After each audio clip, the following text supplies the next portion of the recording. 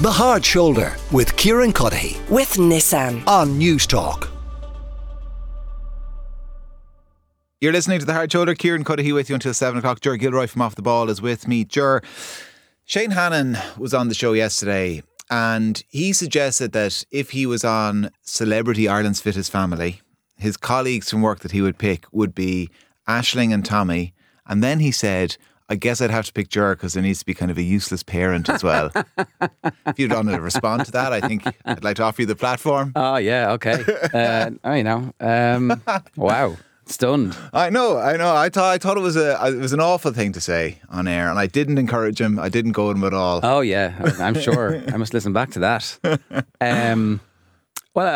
You could be the non-useless aging parent, couldn't you? No, you could play that same role as a former athlete. No, we would be equally useless, Ger. They could have two parents on the show. They could have two parents. Anyway, that is what Shane had to say to you. I felt I should out him. Listen. What are we now? 3.5 hours until the game starts in earnest, the Six Nations. The title decider, is it? It definitely feels that way. There is a possibility that England can put a run together or Scotland can put a run together. And the year after World Cups, there tends to be more injuries than even usual. Players are kind of at the absolute peak so recently in the World Cup.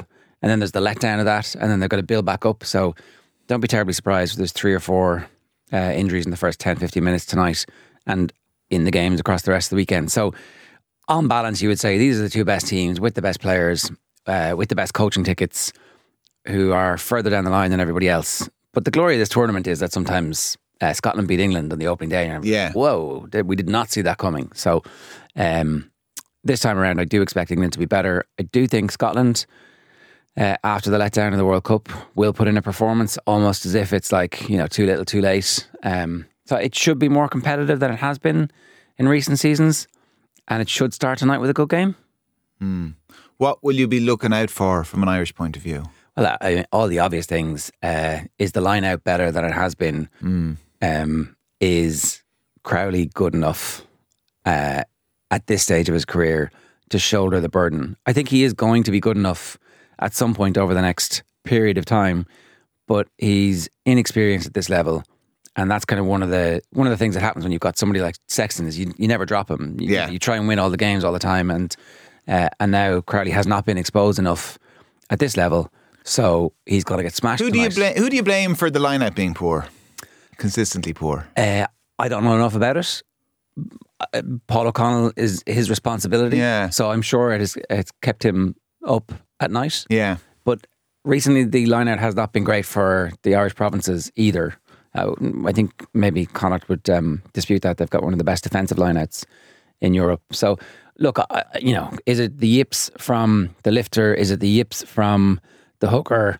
Is it bad communication? It's probably all of these things. It might well be that they were a little bit off. I don't know. We're going to be talking to Alan Quinlan is over there in about 30 minutes time. Mike Prendergast as well of the Munster coaching ticket will be giving us his views ahead of the game. The match is on at 8 o'clock Irish time, so plenty of coverage as well on Off the Ball. We touched base with Aisling a little bit earlier, who's over in Marseille. Are we any close to getting a manager, the Irish Association football team? Well, the mood music on this keeps changing. Yeah. It goes from, yay, we've got our guy, it's imminent, to, oh no, we're not getting him at all, to, well, we're not, it's not over. It does seem a little bit like a teen romance. And, everybody always goes their separate ways in the teen romances, right? So I don't know what's going to happen. Is the smart money still on Lee Carsley? I think...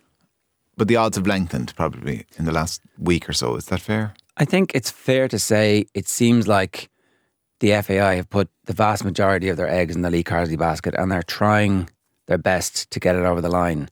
I don't know if you saw Ruth Coppinger's interjection in the week where she was talking about Neil Lennon being unsuitable because of an incident that he apologised for where he had made physical threats to a girlfriend of his who was threatening to expose the fact that they were having an affair.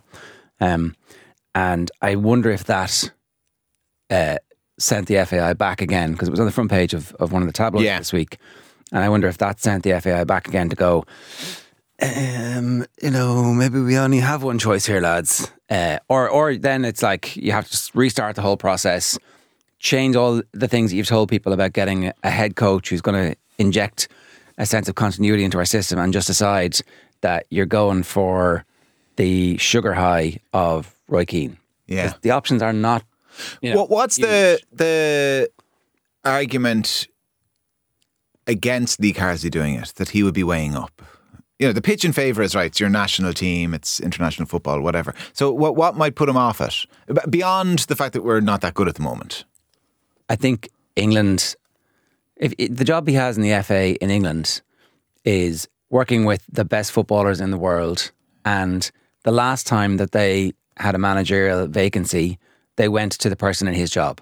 So they have a track record of appointing from within, and they could easily say over the next 6 months, put out stories about how great a leader he is and that he is the preeminent person for the role. Because the other candidates are like in club jobs, and at some point that club job will fail, because it always does. Right? Yeah, and the way it ends, yeah. Basically, there's 2 or 3 managerial careers in the history of football that haven't ended in failure. So I'd say he probably has been told he's in with a chance. And if that chance is to manage this England team for the next 4 years through a World Cup cycle, you could win the World Cup.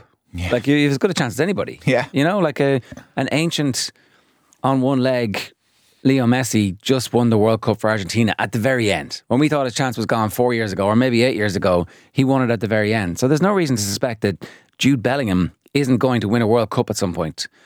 I'd be tempted by that job. Because if you win the World Cup as the England manager, well then, life is pretty good after that. Life is pretty good after that. Anyway, there's been no real development over the last couple of days, so we'll have to wait and see if over the bank holiday weekend here or into next week there's any news on that front. What is back this weekend? National Hurling League. With a bang, right? Yeah, everyone's very excited. Everybody knows. Kenny taking on Wexford, UPMC Nolan Park. The opening round of fixtures, Limerick playing Antrim. The Dubs playing Galway. I think the first one is actually Longford versus... Dubs are playing Tip, no? Oh, are they? I think the Dubs are playing Tip, yeah. Okay, there you go. I'm being facetious to prove my point here. I think the first game in the league is Longford versus one of the English teams, one of the English counties.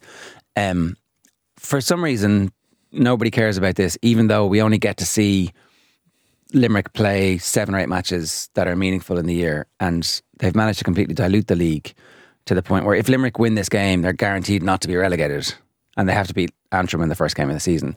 So there's not much at stake, but this is going to be 8 or 10 of the team that eventually wins the All-Ireland for Limerick and does the 5 in a row if they go on that run. So I don't know how to fix the problem of nobody caring about the league. And yet 20,000 people showed up to Cork, Limerick and Páirc Uí Chaoimh last year in the league. Yeah. Which is all a bit mad. Anyway, the pick of the fixtures, Kilkenny and Wexford, like I say, in UPMC Nolan Park. Don't even know if it's Saturday or Sunday. I'll have to check that out.